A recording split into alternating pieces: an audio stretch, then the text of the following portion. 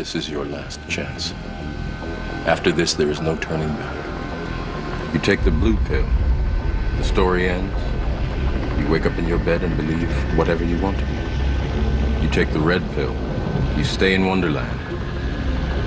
And I show you how deep the rabbit hole goes. This is Monica Perez, waking Atlanta up to the true threats to our liberty every Saturday from 3 to 6 right here on 95.5 WSB.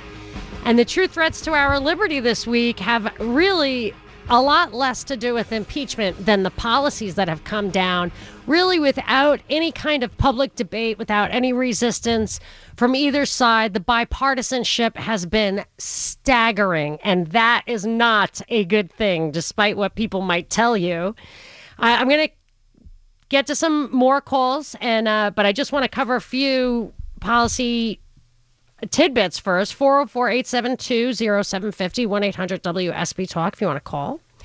So, Binkley, hello. Hi. How are you? My Fantastic. producer Binkley here. There was such a funny tweet. You have to read that tweet to me if you know which one I'm talking about. I do know which one you're talking about, and I'm pulling it up at the moment. It's from Tim of the Tunnels. Sir Tim of the Tunnels. Yeah. He tweeted, it really has to do with the USMCA more, and I had tweeted that the TPP, which Trump was like, this is unfixable, we can't use that. It lifts 57% of the actual text from the TPP to the USMCA, and like 95% of the chapters are on the same wavelength, the same heading. 72% of the articles within those chapters are the same basic policy, but more than half of it is actually the same words. So I tweeted that out, and I just loved Tim's response, which was what? I'm having a hard time finding it. Oh, okay. I got it right here. It says they might as well have given have the TPP show up with nose glasses. So, like, it wasn't even, just have this image, like a Groucho Marx thing. Like, you can't tell it's me because I'm wearing these nose glasses, but clearly it is definitely the same thing. And there's no putting lipstick on that pig. Let's just take it one step further. But let's just talk about some of these policy issues. I want to get to the USMCA at 5:00. But one of the big ones is the NDAA, the National Defense Authorization Act, which I pretty much always have a problem with it. It's always full of bad stuff. I think that's where you get like the FISA court reauthorization, or the surveillance stuff gets reauthorized through that a lot of times, or used to anyway. Now they've got their own, they're codified ever since Edward Snowden told us, oh, by the way, the USA Patriot Act doesn't allow for this. So then we got the USA Freedom Act, which codified a lot of that stuff. I mean, this stuff is being institutionalized all the time. But the few things that were noteworthy about the NDAA, first of all, it passed the Senate 86-8. Like, it's just, you know what I mean? Where is the anti-war left? It is a $738 billion bill. It provides $738 billion of military spending. And I was looking at, I always like to see how much military spending like passes the sanity test. Let's say if us and our 5 closest or 9 closest allies are equivalent or even double of what our 10 maybe most likely enemies spend. If our team spends twice as much as the other team, and we're like freedom and have innovation and technology and all the great things that come with our system, then twice should be enough. The $738 billion, now that's the 2019 number, but compared to the 2018, there's a list from the International Institute for Strategic Studies of the top 15 defense spenders in the world in 2018. That $738 billion is more than everyone else on the list combined. So enemy, friend, whatever, of that top 15, we're number 1, and we are more than half of the total. So, and then if you look at like 2018 to 2018 numbers, I think we're the same as like the next 10 combined. And there are other studies that show, this is just the NDAA. there are other elements that contribute to defense spending. So our defense spending, from calculations I've seen and made myself, is more than everyone else in the world combined. With whether we have allies or enemies or whoever's side everyone else is on, we're still spending more than they are. And there were a couple of other things in that bill. We created a U.S. Space Force as a sixth branch of the military. We instituted 12 weeks of paid parental leave for federal workers, including if you're fostering. So you can have a baby, you can adopt a baby, you can foster.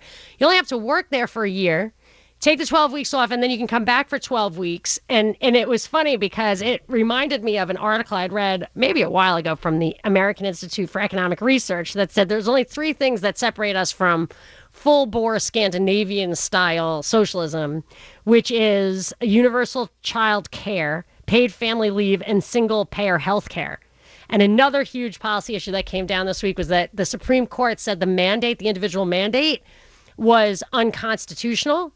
And that means that so what happens is the mandate means everyone has to sign up for health care. But there's another element of Obamacare that you cannot be turned down for insurance if you have a pre-existing condition. So that's why they have to have everybody sign up, because if you aren't required to sign up and you get to sign up only after you get sick, that would just bankrupt insurance companies. No one would sign up until they got sick. So there would be nobody paying the bills who isn't sick. It would just be you show up, you give the insurance company your $1,000 premium, and they give you $100,000 worth of health care. It will bankrupt Obamacare. And then that'll open the door to the single payer system, which is the Trojan horse that Obamacare was meant to be. This did not get covered this week in the news, but they kind of repealed the mandate anyway. So it's happening. And then a couple of important things in the NDAA. One is we put sanctions against companies who are working on the Nord Stream 2 pipeline from Russia to Germany, getting gas from Russia to Germany. And that is none of our business. I mean, it is absolutely outrageous that we would interfere in the arm's length transactions of two sovereign nations in another continent under the guy that we said it's a security threat to us. Well, everything's a security. The butterfly's wings, 1,000 miles away is a threat to something. It's a cronyistic thing. It interferes with our otherwise inefficient liquefied natural gas sales over there. I think almost all the Ukraine and Syrian stuff is about getting gas into Europe. And another big thing, the NDAA was actually a whole article in the Wall Street Journal says the NDAA is designed to take Assad out. It's for regime change in Syria, which kind of drives me crazy, because if you look at Ukraine, you look at Egypt, you look at Malaysia, all these places that we've targeted for regime change, we have no business in those countries, but the people we are taking out are corrupt. So it's like a little hard to defend them. With Assad, I don't think that his father was called Bloody Assad, but he was putting down a Muslim Brotherhood uprising in Homs. And then we go in there, we take these countries out, and if they are locking up terrorists, we open their prisons, they come over here, and then we have to lose our rights. It's really, it's not cool. Do they ever tell us who they're going to put in before they take someone out? Instead, like when they put Morsi in instead of Mubarak in Egypt, and then they had to take Morsi out and put El-Sisi in, who used to work for Mubarak.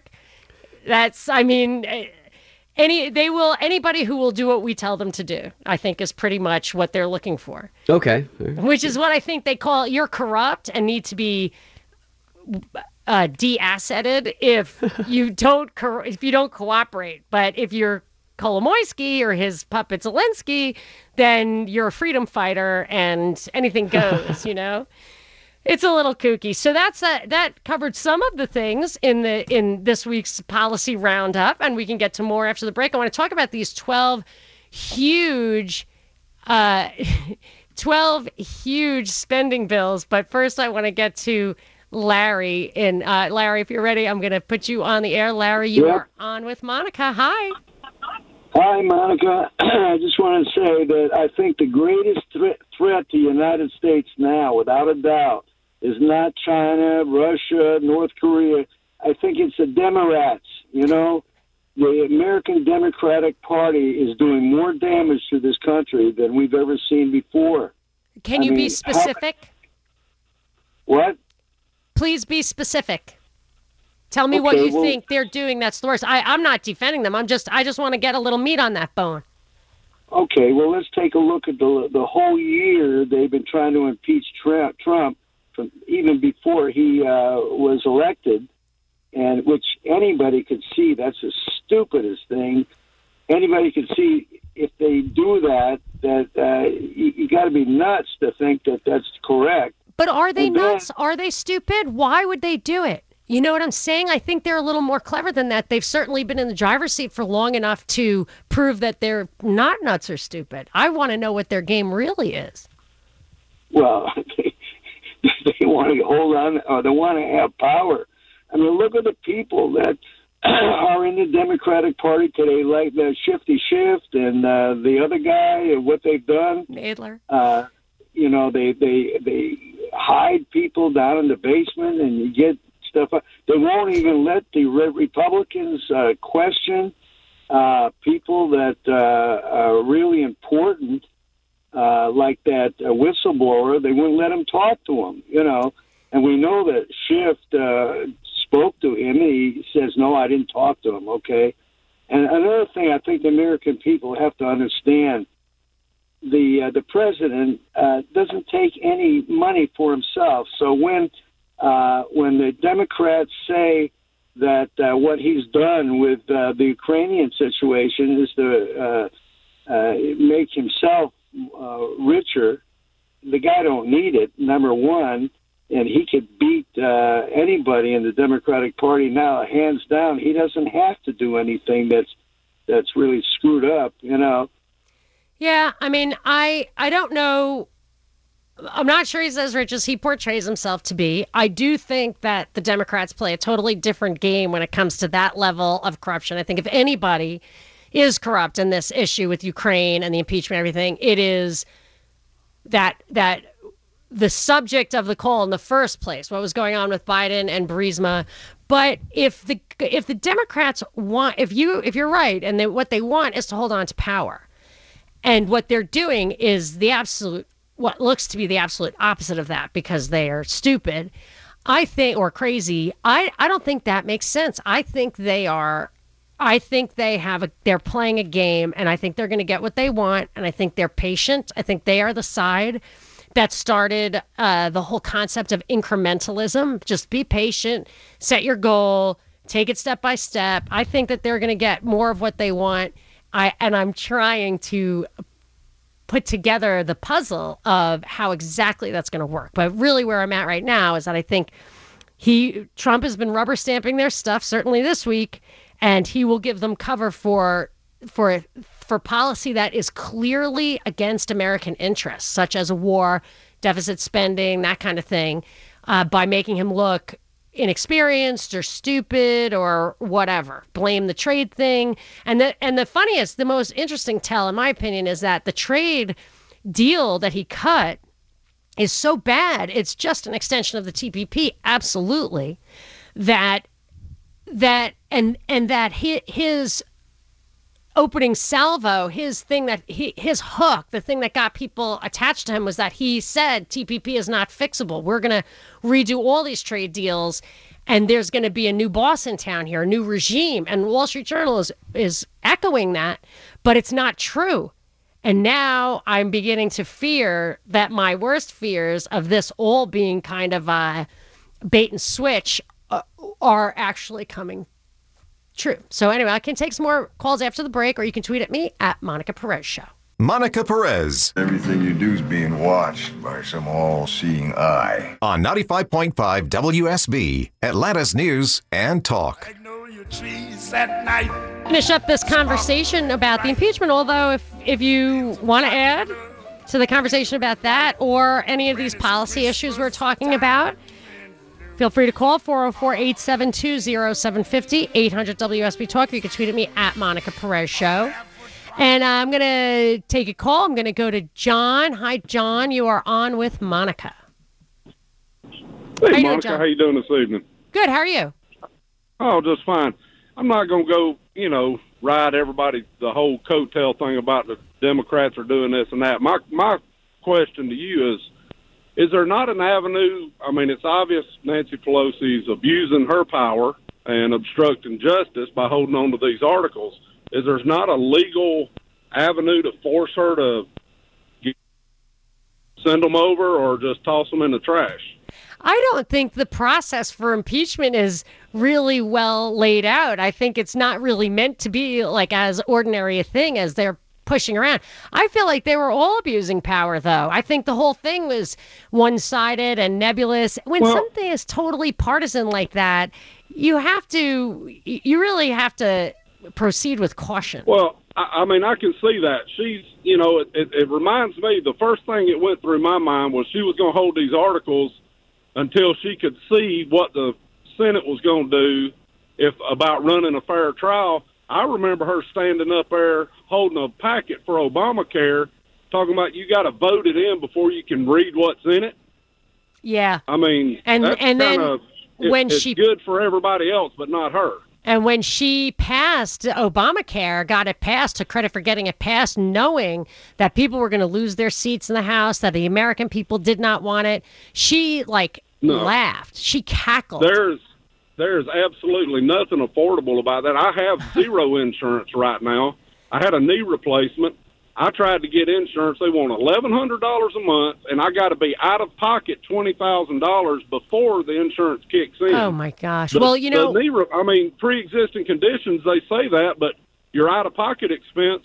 I mean, it's cheaper for me to pay cash for the knee and pay the penalty on my taxes. Well, that kind of thing, to me, is a way that they are going to excuse this idea that we have to have single-payer health care. It's awful. For me, anyway, if it's a welfare state that you want, then just subsidize the people who can't afford their own health care. Why make everybody do the same kind? It's like, obviously, baloney. One thing, totally off topic, I wanted to update people on was this Lori Loughlin news. She, her lawyers filed documents that said exactly what I had gleaned from just reading the FBI affidavit itself, which is she was tricked by this guy, Rick Singer. She meant to give a totally legitimate contribution to this foundation, and that the feds I didn't know they were doing this, but they were withholding information to her that was exculpatory. It was clear that they weren't presenting it fairly, but I didn't know they were doing that. That's serious allegations. So the plot's thickening on that. I want to get to those 12 spending bills right after the break, and I'm going to get to the USMCA at the top of the hour. This is Monica Perez. Live and festive in the Publix Holiday Headquarters studio at 95.5 WSB. Monica Perez. And now for something completely different. On 95.5 WSB, Atlanta's News and Talk. I'll have a blue Christmas without you. I'll be so blue thinking about you. Decorations of red on a green Christmas tree won't mean a thing, dear, if you're not here with me. Aw, thank you for that lovely Willie tune. Appreciate that. It really is putting me back in the Christmas spirit. I'll tell you, the news does not put me in the Christmas spirit, but somebody has got to talk about it. Mm-hmm. Don't you think, Binkley? I think so. We've got to do it. But this day, I would like to just talk about my wonderful Christmas cocktails, which call to me. They're a little weak. It's not like I'm going home and whatever. They're weak cocktails. They're kind of weak because they're like full of juice and sugar and last night I was cooking cinnamon syrup and putting Douglas fir brandy in it's basically lemonade spiked with whatever limeade, but it's very fun. And you can even follow me on Twitter on that. It's at Mixes Monica. You can see all my delicious cocktails. But I do spend most of my time trying to figure out what's happening in the world. And I actually do not like having to dig into the policy stuff. It's very boring. And I don't have no hope in the world, for humanity or my soul or any of that. I just don't have a lot of hope that the two-party system that we have and the policies that we put in place are really going to stop this train from kind of going in this new direction. I really feel like all these different pieces are coming together to undermine our fundamental rights and protections, to undermine our national sovereignty, to bankrupt this country. And the thing is, like, I kind of realized or concluded that even the American experiment, they told us, they gave us the Articles of Confederation first, then kind of swapped it out with the Constitution, which wasn't great. Then we got the Bill of Rights to kind of make up for it. But if you look at the American experiment, it almost had the seeds of its own destruction in that Constitution, because it really did lend itself to the behemoth that we have now. And I don't feel like these little policy debates really get you anywhere. I think you have to just, if you're going to save the experiment, first thing you have to do is restore the Bill of Rights generally. But the first one I would restore is the 10th Amendment. So, which is about states' rights. So we could at least bring it back home and try to get a grip on it. But we don't. So I don't tend to spend a lot of time on the policy stuff, because whether it's the Democrat policy or the Republican policy, those are your options, right? And this shows you exactly what they both really want, because all this stuff that came down this week was hardcore bipartisan, the NDAA, the spending bills, the USMCA. I mean, just everybody voted for it. Everybody votes for debt and globalism and provocations to foreign countries and war, like that. They're all, they're toasting that. But with the spending stuff, it's happening. You're not turning that around. But the USMCA, we might be able to stop. So let me just tell you a little bit of what was in these spending bills, and then we can talk about the USMCA. Am I going to bore you if I keep going with the spending bills, Finkley? No, those are fascinating spending bills. They're the most important things. Well, this is what I think is really interesting about it, is that almost everything that the federal government spends is mandatory or interest on debt anyway.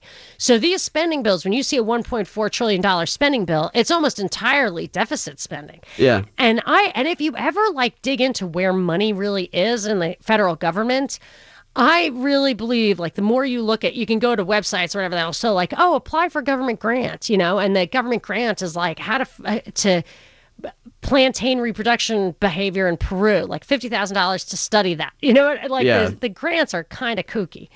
So I look at that and I think, well, the only thing that really makes sense about all of this, because frankly, we are the richest society ever, and you can't, it's not possible really for an organism or all the organisms net to consume more than they produce. This debt makes no sense at all. We can definitely get along by just consuming what we produce in real time, and there's no reason to borrow from the future at all. So why do we do it? I think it's to actually hand over the country and the money to the bankers, to the debt. The Fed is the worst thing. There's just no reason for us to have these huge interest bills, and our interest rates are for this far out into an expansion, and I'm sure it's unprecedented. I haven't double checked, but has to be unprecedented in the modern era to have such low interest rates this far into an expansion. And when interest rates do eventually go up, and we have every 1% that the interest rate goes up, when you have a debt that's more than the productivity of the country, every 1% is 1% right off the top of the productivity of this country. I mean, that's how much it's going to cost. So you have $23 trillion and you have a 10% interest rate, which you're not going to have, but you have a 5% interest rate, which is kind of normal. That's $1 trillion just in interest. So I don't see how we're going to get out of it. These spending bills, this is what shuts down the government, is that, and the big problem with Obama was that the Republicans wouldn't sign off on his budget. He wouldn't sign off on theirs. So they finally compromised on the sequester, which was capping spending. And it took the Republicans to bring in Trump and throw that out the window. So now these spending bills are $1.4 trillion in total. It's $1 trillion in deficits for the foreseeable future. And there were a few little interesting things in there. One is that the wall funding stayed the same, a mere $1.4 billion. So Trump is reallocating other stuff to it, but he went to the mat on this previously. So I don't know why this is the time he decides that everything's hunky-dory when the Democrats are truly out to get him. Then it also has something that people hadn't noticed. It raises the tobacco age to 21. Did you catch that, Binkley? Did you notice that? I did see that. Yeah, that was in the spending bill. That was not a separate thing. And so this is in response to the underage bootleg vaping illnesses. So how do you think that this will help underage bootleg vaping sicknesses? Oh, I mean, they'll obviously stop it because it's illegal, right? That prevents all people from breaking laws. Right. I mean, that's the first pass. But if you actually even dig a little deeper, you'll realize that if the bootlegging is the problem, making the legal stuff inaccessible will increase the instance of bootlegging. So say it was 18. Say the law was the age was 18. So only people under 18 would be bootlegging because everybody else can just buy it. Yeah. So now it's 21. So now everyone between 18 and 21 will bootleg because they can't buy it. And the epidemic they were talking about was high schoolers anyway, most of whom are under 18. Underage already. But also, I object to the fact that the federal government is making laws like this. It is strictly a 10th Amendment thing. And the way drinking age went up to 21 was they tied it to the interstate freeway maintenance funds. So you sell your soul when you take that federal money. You really, really do. I mean, they shouldn't do that. Not to mention those highways subsidize the transportation of foreign goods into your town to compete with you. So it's not free trade, it's subsidized. They're taking all the money and they're subsidizing infrastructure, which facilitates outside access to you that you would at least have a hometown advantage for your factory or your farm if this completely removed entity didn't steal everybody's money and build a road right to your thing. And it's just like, oh, where did that container truck full of cheap produce come from? It's like, oh, well, transportation is now free, so sorry.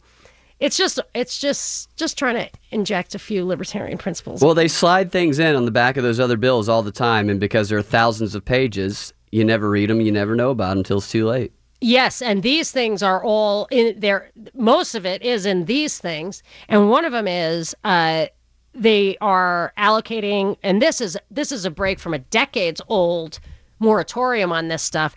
They're giving the CDC and the National Institute of Health $25 million to study gun violence. Yes, and we were never. That was a hard-won thing. Republicans did not want that, or whatever. Republican voters, gun rights advocates, did not want that. Especially, their worst nightmare came true in that they're giving the money not to the gun owners of America to do studies, but to U.S. federal government entities.